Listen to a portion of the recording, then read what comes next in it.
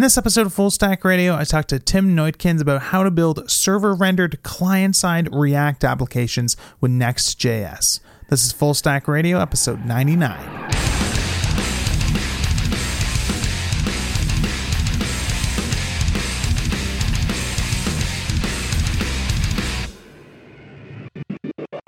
Hey everyone, before we get into the interview with Tim today, just a couple pieces of news to share. So the first one is that Rollbar, one of our sponsors, is running a really interesting promotion right now, where if you head over to rollbar.com/fullstackradio and sign up for an account and install Rollbar into your app, they'll actually send you a $100 gift card to use at Open Collective, which is a great project where you can donate that money to any of the open source projects listed there that you use and love and want to support. So definitely head over to rollbar.com/fullstackradio, sign up, and try Rollbar out in your app if you're interested in being able to donate a free $100 to any of the projects you love using. Second of all, I'm going to be speaking at VueConf Toronto here locally in Toronto, Ontario on November 14th through 16th. And the organizers of the conference have been kind enough to give me a special discount code that you can use to purchase a ticket at a reduced cost if you are interested in attending the conference. It's going to be an awesome conference. Lots of big name people in the Vue community are going to be there. So if you're interested in grabbing a ticket, head over to vuetoronto.com. And when you go to checkout, use the coupon code ADVANCEDVUE, all one word, uppercase, to save a bunch of money on your conference ticket. That's everything. So now let's dive right into the interview with Tim. Hey everyone, welcome to another episode of the Full Stack Radio podcast. I'm your host, Adam Wathen, and today it's my pleasure to be speaking with Tim Neutkens. How's it going, Tim? Hey, it's going well. So, for anybody who's not familiar with you, do you mind just briefly introducing yourself and talking a little bit about what you do? Sure, yeah. I'm the lead maintainer of Next.js, which is a React framework for pretty much any React application that you want to build. So, for example, server-rendered web applications, static websites, that kind of thing. And it makes development using React very easy. Cool. I know you also work on MDX too, right? Which is a pretty cool project. Which is a Markdown parser that allows you to use React components or Vue components recently inside of Markdown. So what it allows you to do is just like write really easy write blog posts or documentation using Markdown, and then also include dynamic parts that you built in your application. For example, like graphs or like interactive components, anything really that you want to build. Really cool. Cool. So the reason that I want to have you on the show is because I've been sort of interested in tools like Next.js and Nuxt.js and Vue from sort of the outside, but haven't actually had a chance to play with any of it. And I thought it'd be cool to sort of get an introduction to it from someone who obviously knows the project really well and try to sort of set up the right expectations about when you actually use it, what it's actually for, understanding like why it's different than trying to build something yourself, or what sort of features it comes with, just so I feel like I have sort of a better mental model of what I'm kind of getting myself into if I wanted to start working on, building a project with Next.js. So you talked about it a little bit already, but how would you kind of like describe like what Next.js is, especially in compared to maybe like the default project structure that you would get using Create React App, for example? Right. So the main difference with Create React App is that Next.js is a little bit more prescriptive, but also implements more features, and it allows you to break out of those features also. But the way it works is you create a directory called Pages, and in that Pages directory, every file that you create there is a route. So for example, if you use PHP, you create, usually when you start a PHP project, you create an index.php or something when you're not using any framework. And that just works. It renders HTML and that's it, right? That's basically the feel that you get with Next.js too, because you create a pages directory, you put in index.js instead of PHP, you export a React component, and it just works. Like it will automatically compile the React component to just JavaScript code and then render it on the server side, but also on the client side.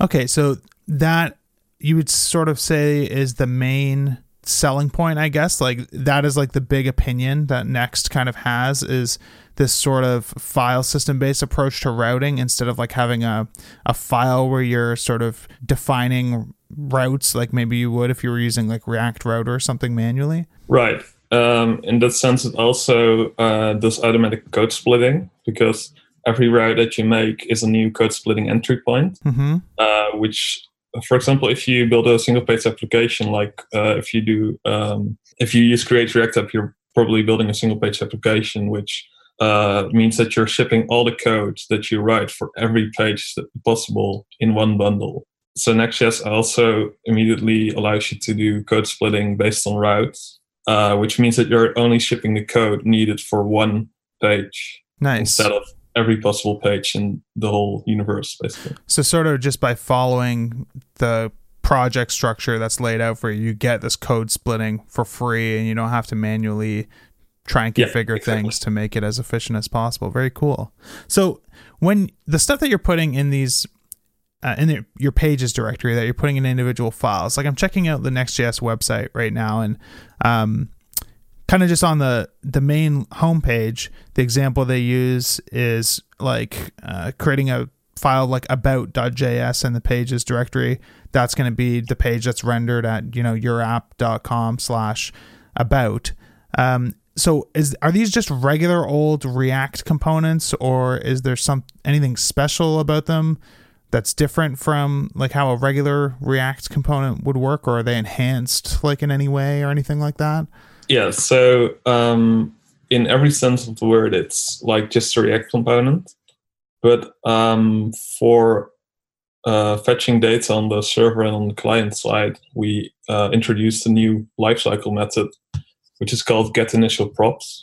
Okay, so maybe before we get into that, we should probably address the fact that one of the other features of Next.js, as far as I understand it, is it tries to make like server-side rendering of your application really easy, right? Yes. So if you create just a React component in the page directory and you go to, for example, /about, that React component will already be server rendered out of the box. So you won't have that situation that you typically have with like a client-side application. If you just visit the page for the first time, it sort of has to wait for the JavaScript runtime to sort of spin up, find the DOM node that you're mounting the component to, determine exactly what to actually render there, and put it there after the fact. All the HTML is already there. Like if you were to right click on the page and view source, you're going to see like what the server actually sent was the rendered React component with all its props transformed into whatever presentation you wanted that to kind of show up as. Yes, exactly. And what it also means is that your app first paint is way faster than when you ship a bundle of JavaScript and that renders first. Because the browser just has to render the HTML and then you get the first paint already. And then the page becomes progressively enhanced using JavaScript, basically. So I'm kind of curious about the mechanics of how that actually works. So like if you have something that's server rendered, so you render the React component, you figure out what its initial output should be based on what its first set of props are. You render that into the static HTML that's sent from the server. When React picks that up again, like on the client side, is it like rendered again, or is it only rendered again the sort of like the first time the props change? Right. So the way it works is that React has a method on React DOM which is called hydrate. Mm-hmm.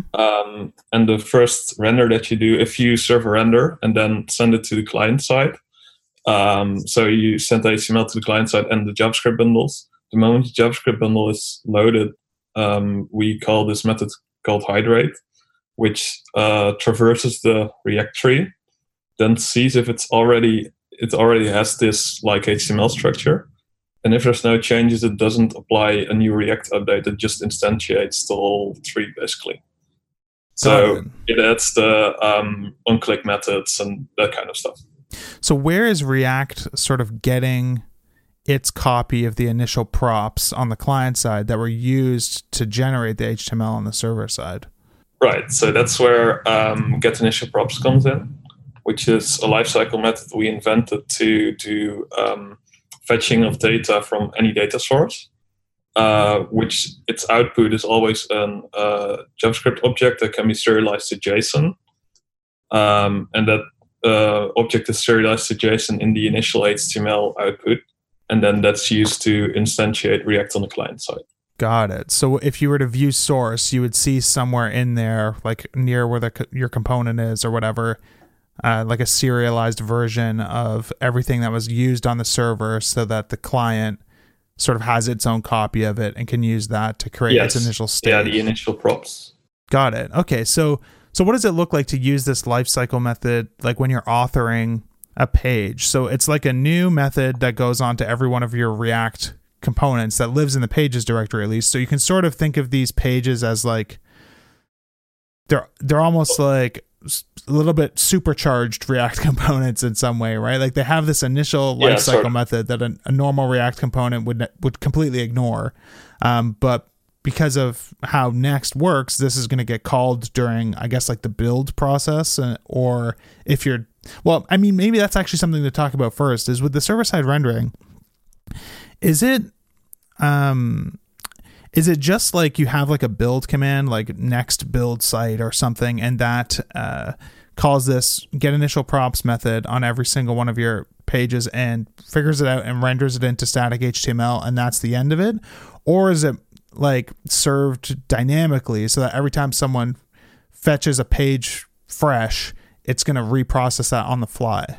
Right. So in Next.js, you have two pre-rendering modes. We call this pre-rendering because we pre-render the HTML for and there's two modes, which is dynamic. So you run a Node.js server and that dynamically handles your requests. So every time a request comes in, it calls get initial props and executes it and then renders React, which is really great for dynamic websites if you have a lot of like updating content and pretty much anything that is very dynamic.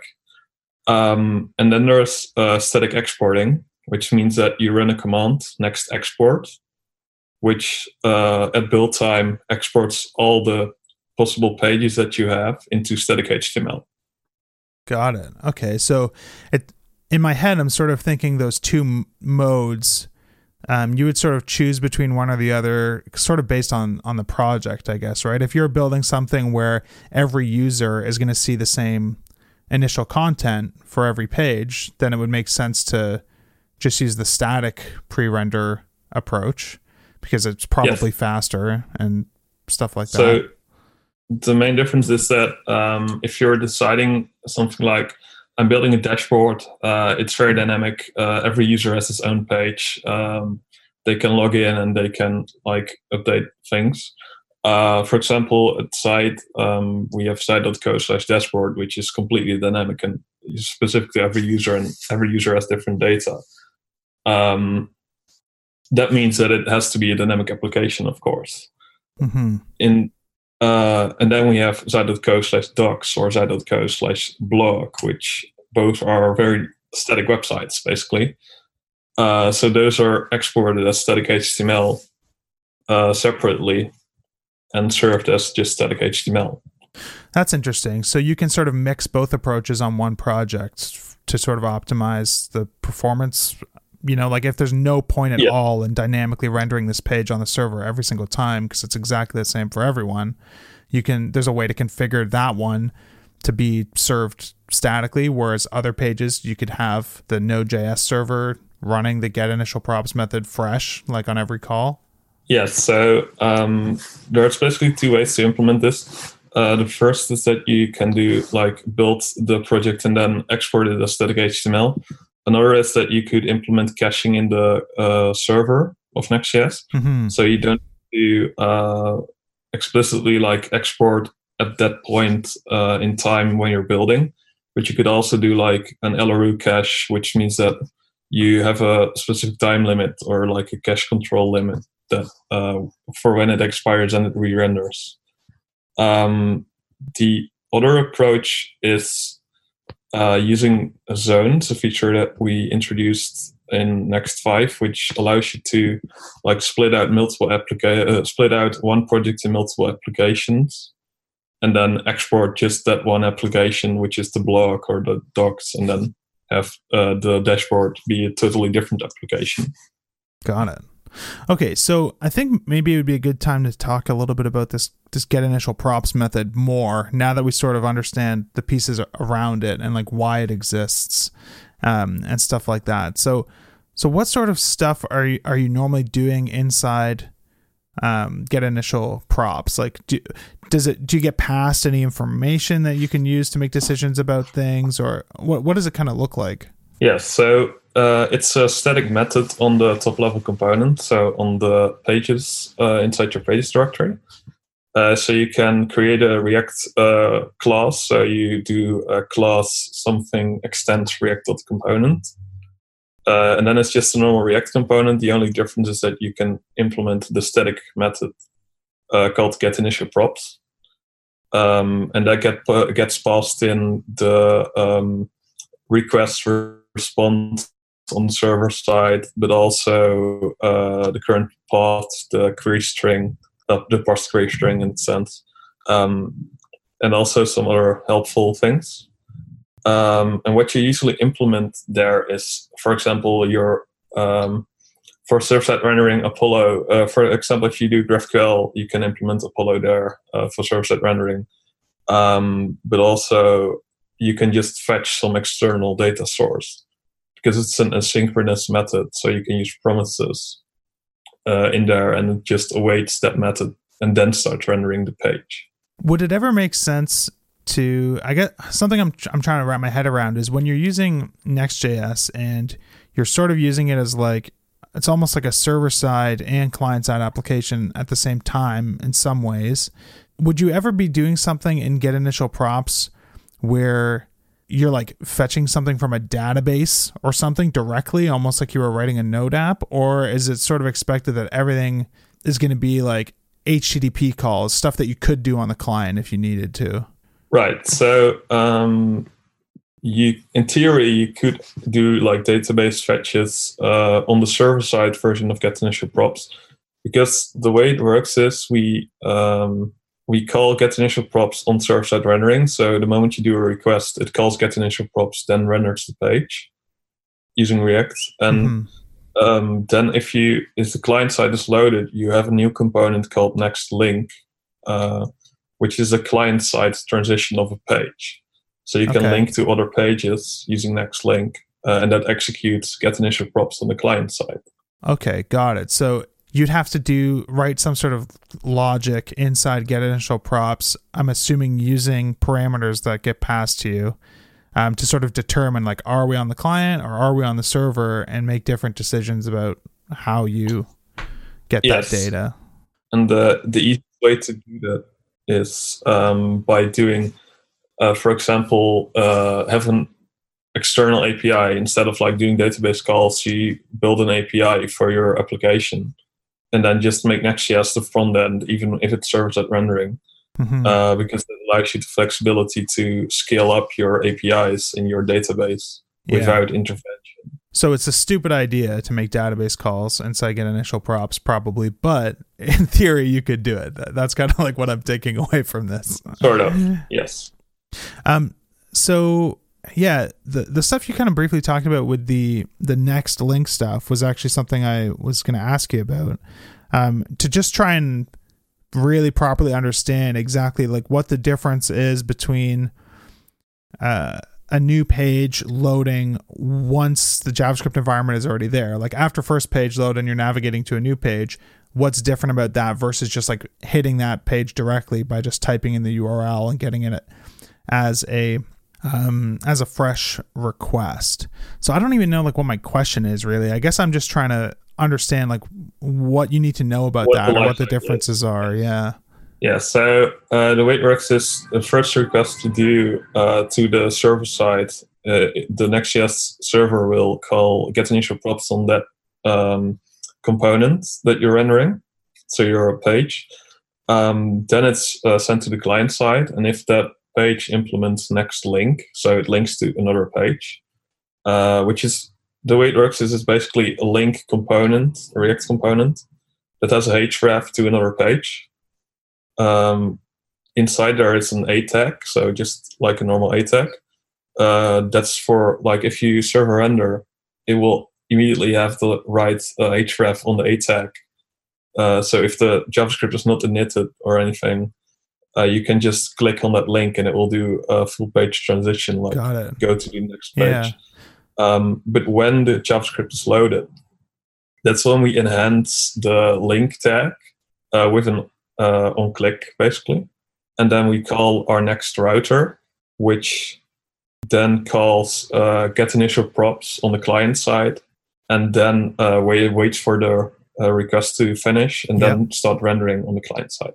Got it. And the main difference in that sense is that you can have, for example, if you have a global state, for example, if someone is logged in and you can keep that logged in state and its user object in a global store, instead of having to refetch it every time you do a server-side rendering request, for example. Got it. So, so what does it sort of look like to make different decisions inside the get initial props lifecycle method? When you know you're on the server versus knowing that you're on the client. Right. So there's an object passed into as an argument in get initial props, which holds a request and a response and the current router position, basically.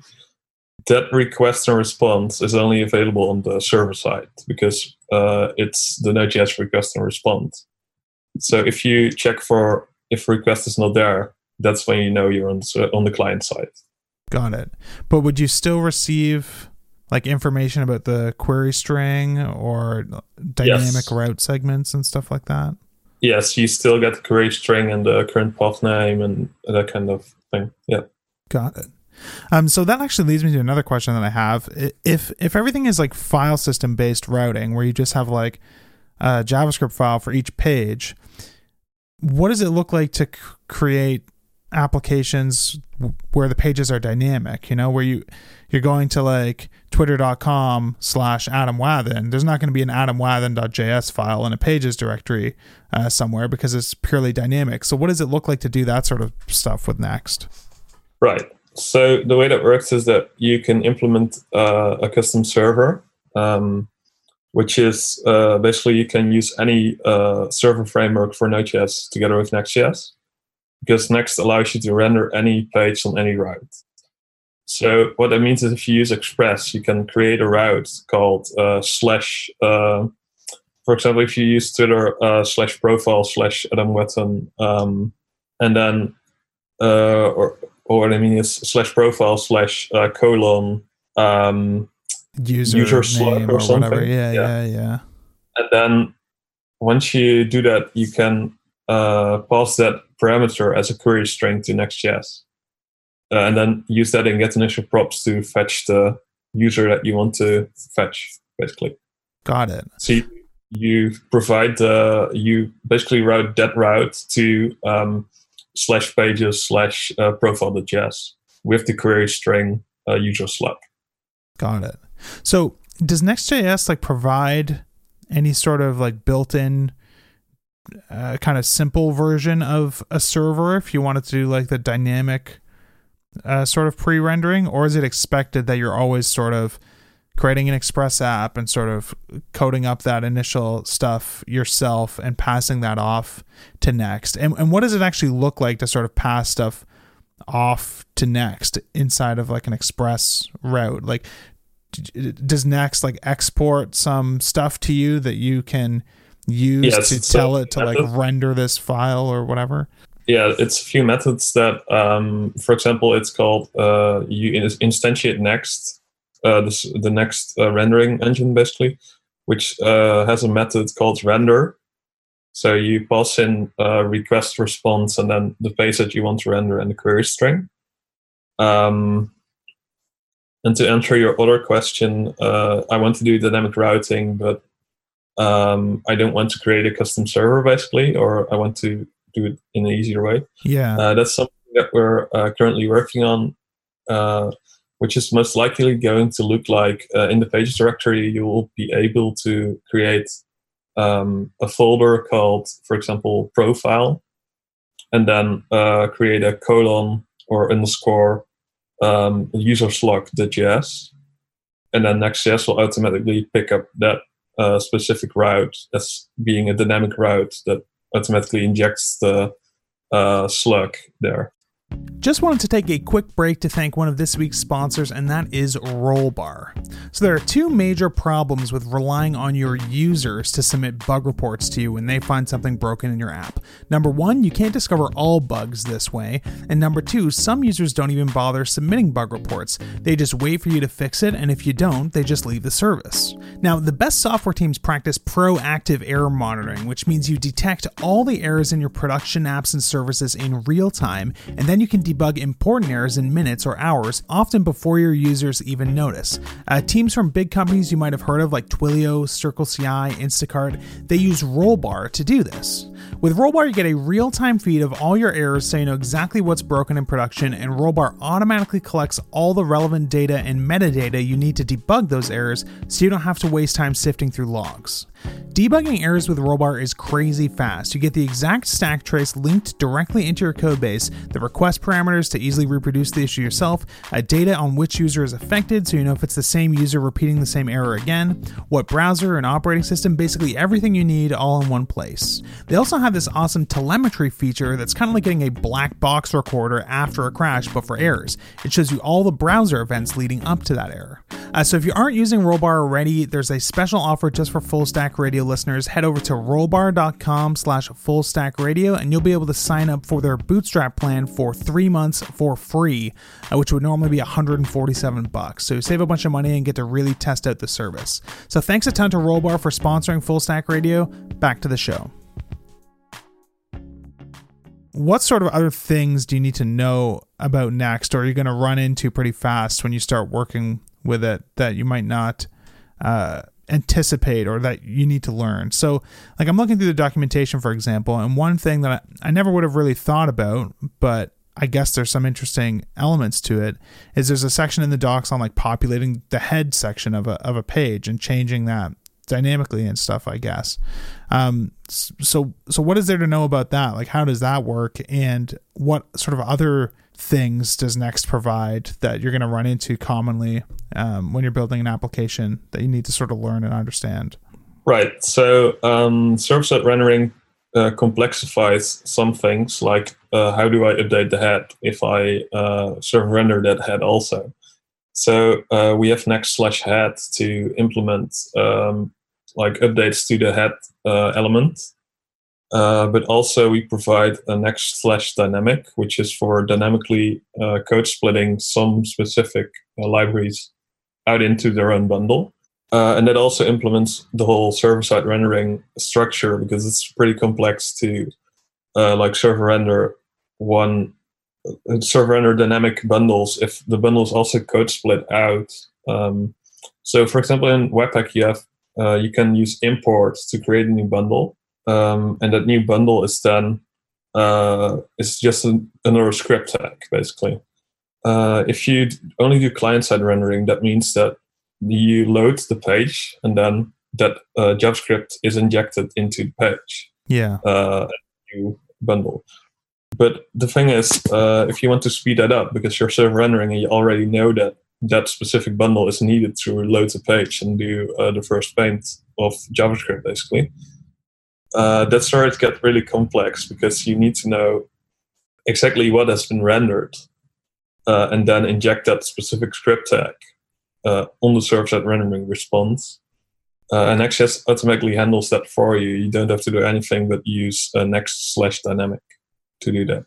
Got it. Okay, so I'm going to try and say some of that back to you to make sure that we're on the same page and that I'm understanding. So you're sort of saying, like, if you're in a situation where you want to dynamically split out some JavaScript that you want to load separately for one reason or another, because it's some vendor JavaScript that needs to run after the page is there or something like that, then in like a fully client-side situation, you couldn't actually load that JavaScript until React kind of like comes to life and renders the whole page, and then there's some React code that basically says, oh, by the way, you need this other script tag, then that gets injected, then the browser goes and asks for that, and then that gets to run.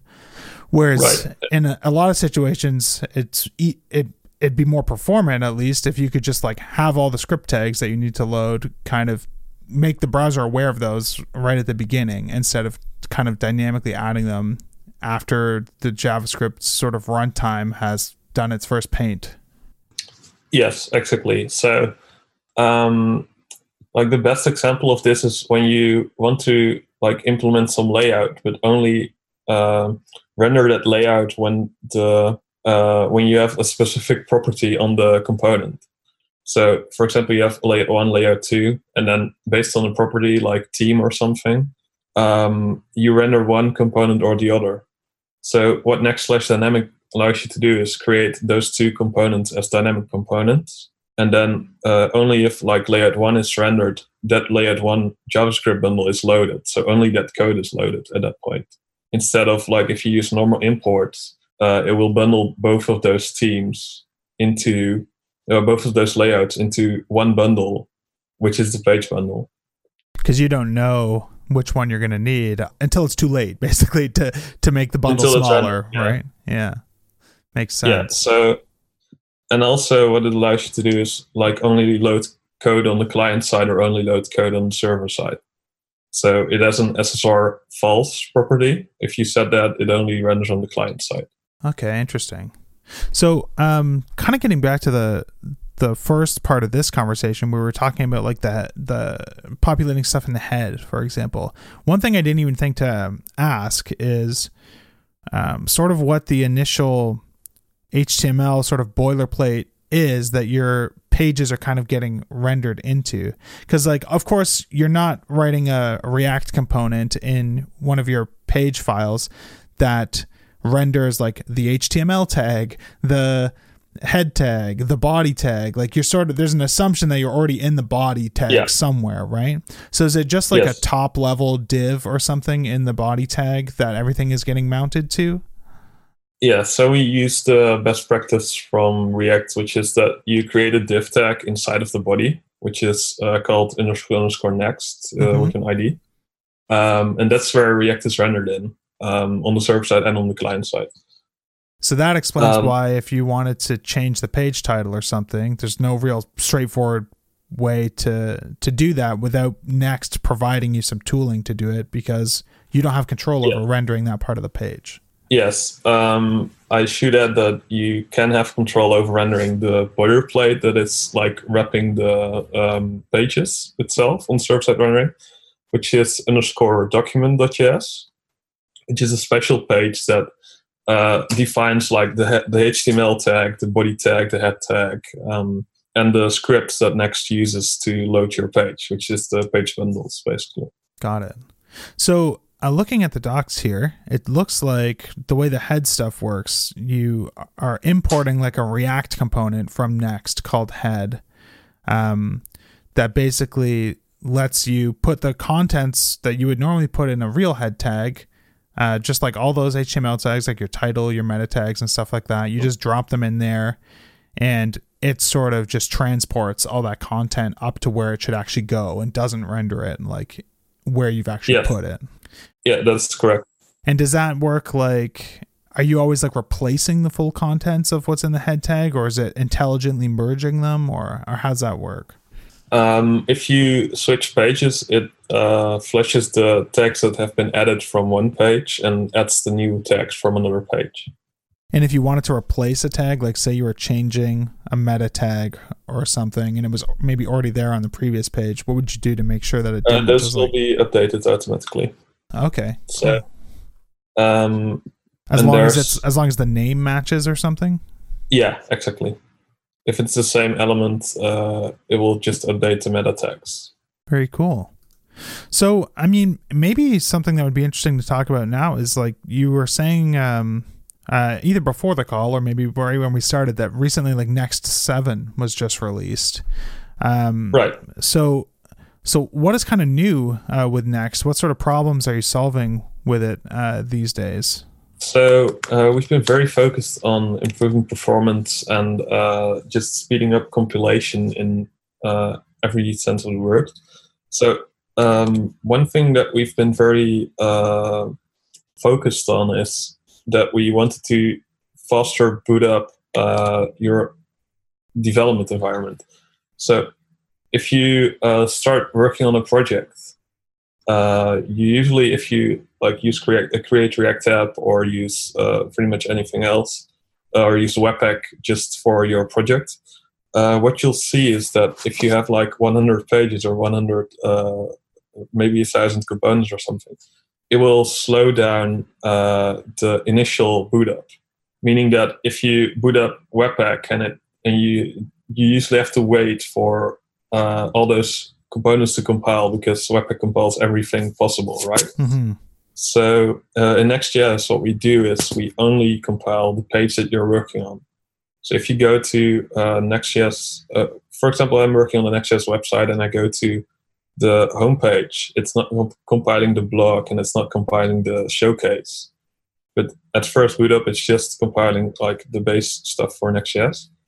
Okay. And then the rest is compiled on demand when you go to a page.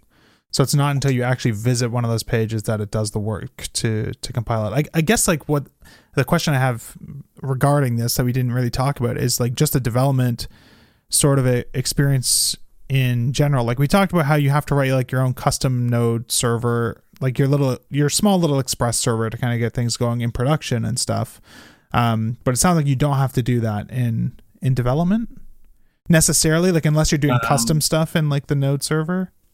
Yeah, you don't have to write any node server if you just use Next's base routing, which is just the file system routing. But if you want to break out of it, we allow you to break out of it. That's basically how it works.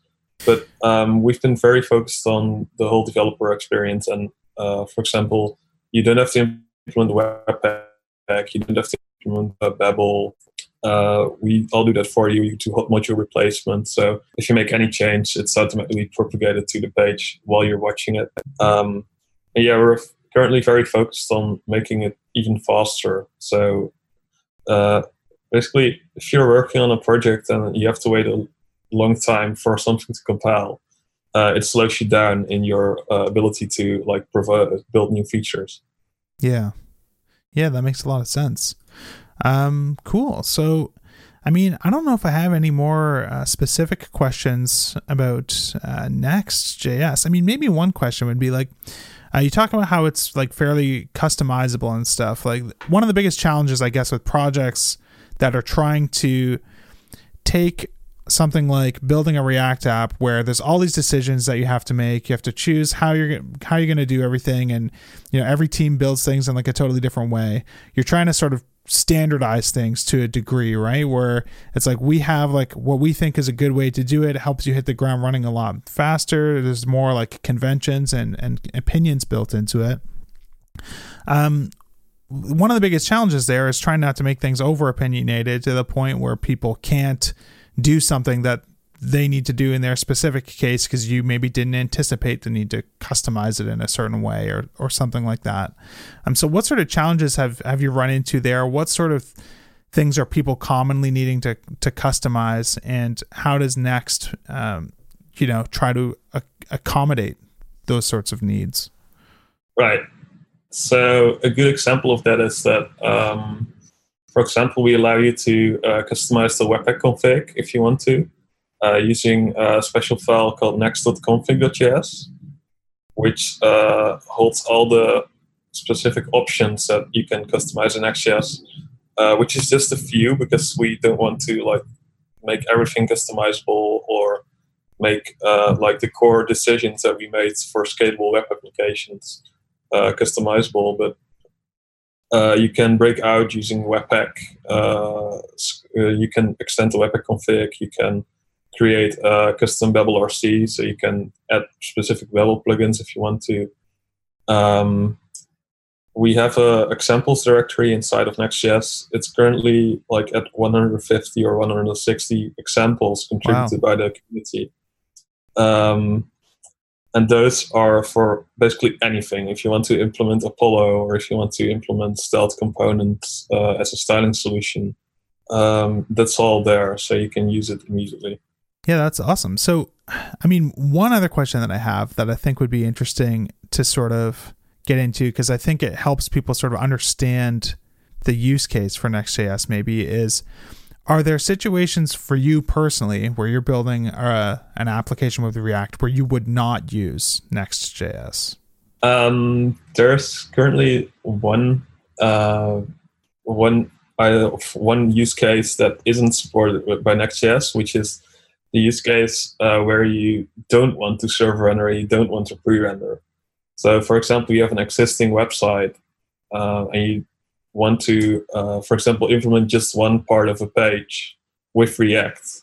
That's where Next.js. That's what Next.js can't really do, because we can't embed Next.js inside one, like in another page, basically. Got it.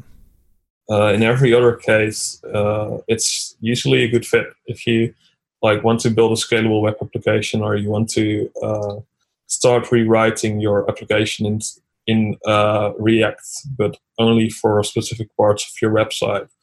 For example, we're working with companies that are scaling, or at a very large scale. They have a giant monolith application, and they wanted to switch to React and make everything work with GraphQL and render very fast and all that kind of things. They started using zones to just split out, just start with the login page. Then they changed the login page from PHP to Next.js, and then just scale that up into the rest of the website. So I don't think we really talked about zones so far. What are zones in Next.js? Right. So what zones are is basically a way to have multiple Next.js applications, or have Next.js applications in specific parts of your website and not the rest of the website. So it allows you to work on specific projects, or split out one project into multiple projects. Is the idea basically just so that maybe a certain path on your site would be served with Next instead of having Next control the whole domain, basically? Yeah, exactly.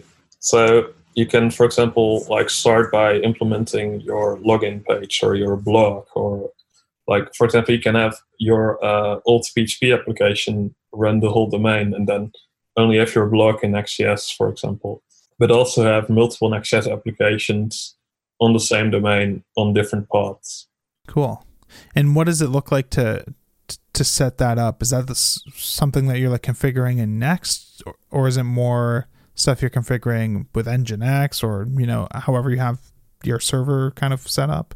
It's a combination. So you have to configure a few things in Next.js, which are config options, specifically implementing the asset prefix, it's called, so that the right files are served from the right domain or the right path, basically. And then inside of it, depends on what you're using for your hosting solution, but for example, now you can use the rules.json, which is a proxy configuration.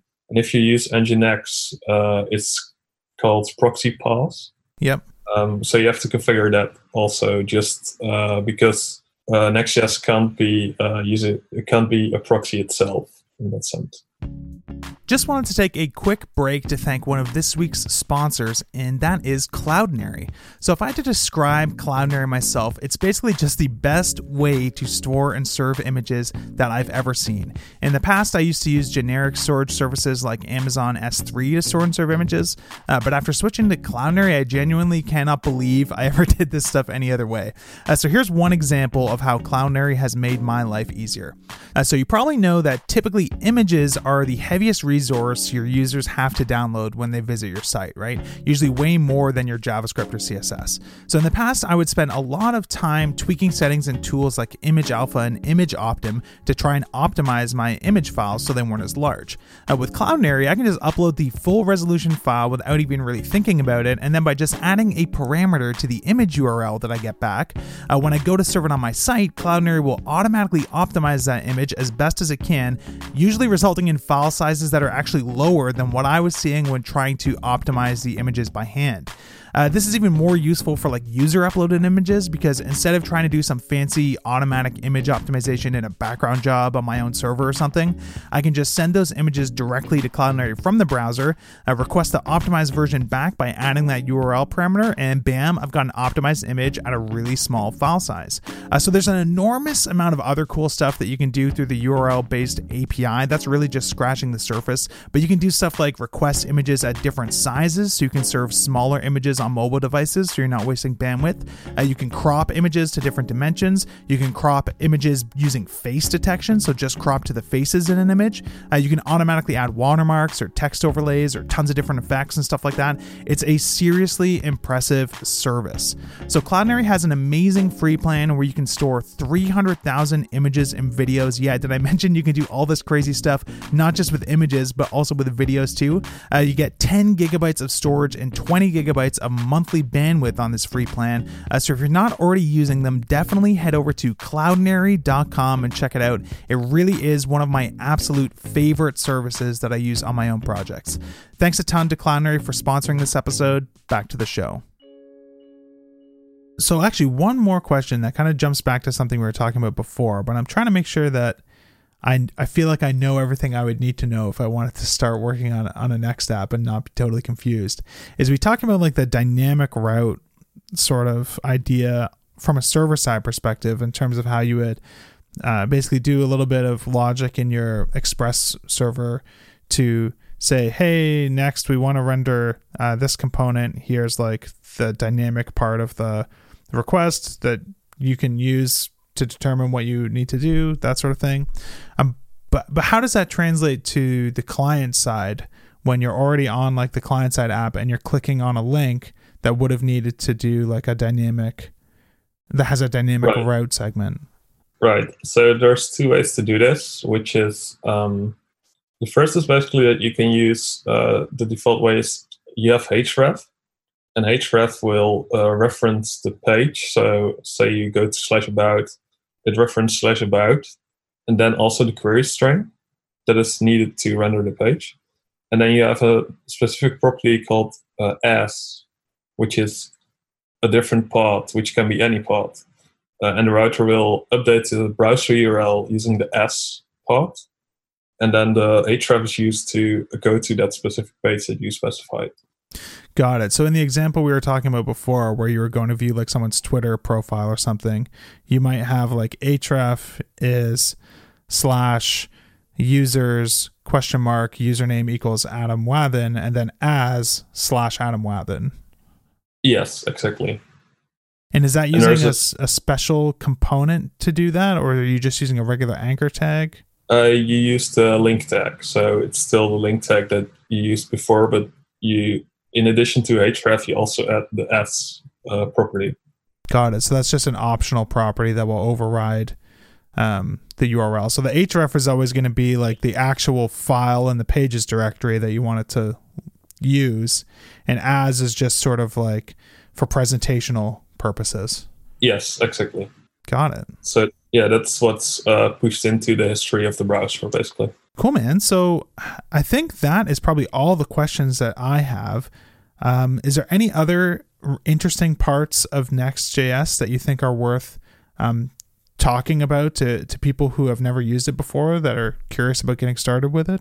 Yeah, it's probably good to mention that we have a really great introduction tutorial, which is called nextjs.org/learn. Okay. So go there, you get a really deep intro into Next.js works and how all the features work together, and some of the reasoning behind them also. And it's an interactive guide, so you basically read something, and then you also have a quiz to like verify if your knowledge is cool. correct. Yeah, so that's really cool. And also, the Next.js documentation and Learn Next.js goes very deep into like all the features that we talked about, but also other things. Awesome, man. Well, I think that's basically everything then. Are there any other resources or anything that you wanted to recommend people check out if they want to learn more about Next? No, I think the Next.js is very complete in that sense. It's built by us also. Perfect. We are maintaining it. We're currently working on updating it also to allow external contribution. So other people will be able to help with extending the content that is on there. So that's very exciting. And we have a lot of examples on how to basically do anything. So on the GitHub of Next.js, there's an examples directory full of all kinds of examples. Cool. Well, I'll definitely include that link in the show notes then. So what are the best ways for people to sort of keep up with you and what you're working on and what you're kind of doing with Next.js? Right. So we recently reintroduced, with the launch of Next 7, we reintroduced the Next.js.org website, which now also has a blog section, which holds the blog, the announcements of new Next.js versions. But we're also planning on including some community experts and other things there. Me personally, you can find me on Twitter. I tweet a lot about Next.js and companies using it. There's a lot of adoption there. We currently have over 13,000 websites publicly using Next.js. Crazy. As far as we can index. So we can't index companies using it internally. Some of those companies are, for example, Netflix, GitHub, and also Trulia. What else? Ticketmaster. It's a lot of companies. We have a showcase on Next.js.org with a very high amount of very cool websites. So that's really cool to check out too. Awesome. Well, yeah, thanks so much for giving me your time and coming on and talking to me about Next.js today. I learned a lot, and I think I have a much better idea of like how it works and what it's for, and I'm actually really excited to give it a try. Okay, great. Happy to be here. So there you have it, folks. I hope you enjoyed this conversation with Tim Neutkens about Next.js. Head over to fullstackradio.com/99 to check out the show notes. And thanks to Rollbar and Cloudinary for sponsoring the podcast this week. Thanks, everyone. See you next time.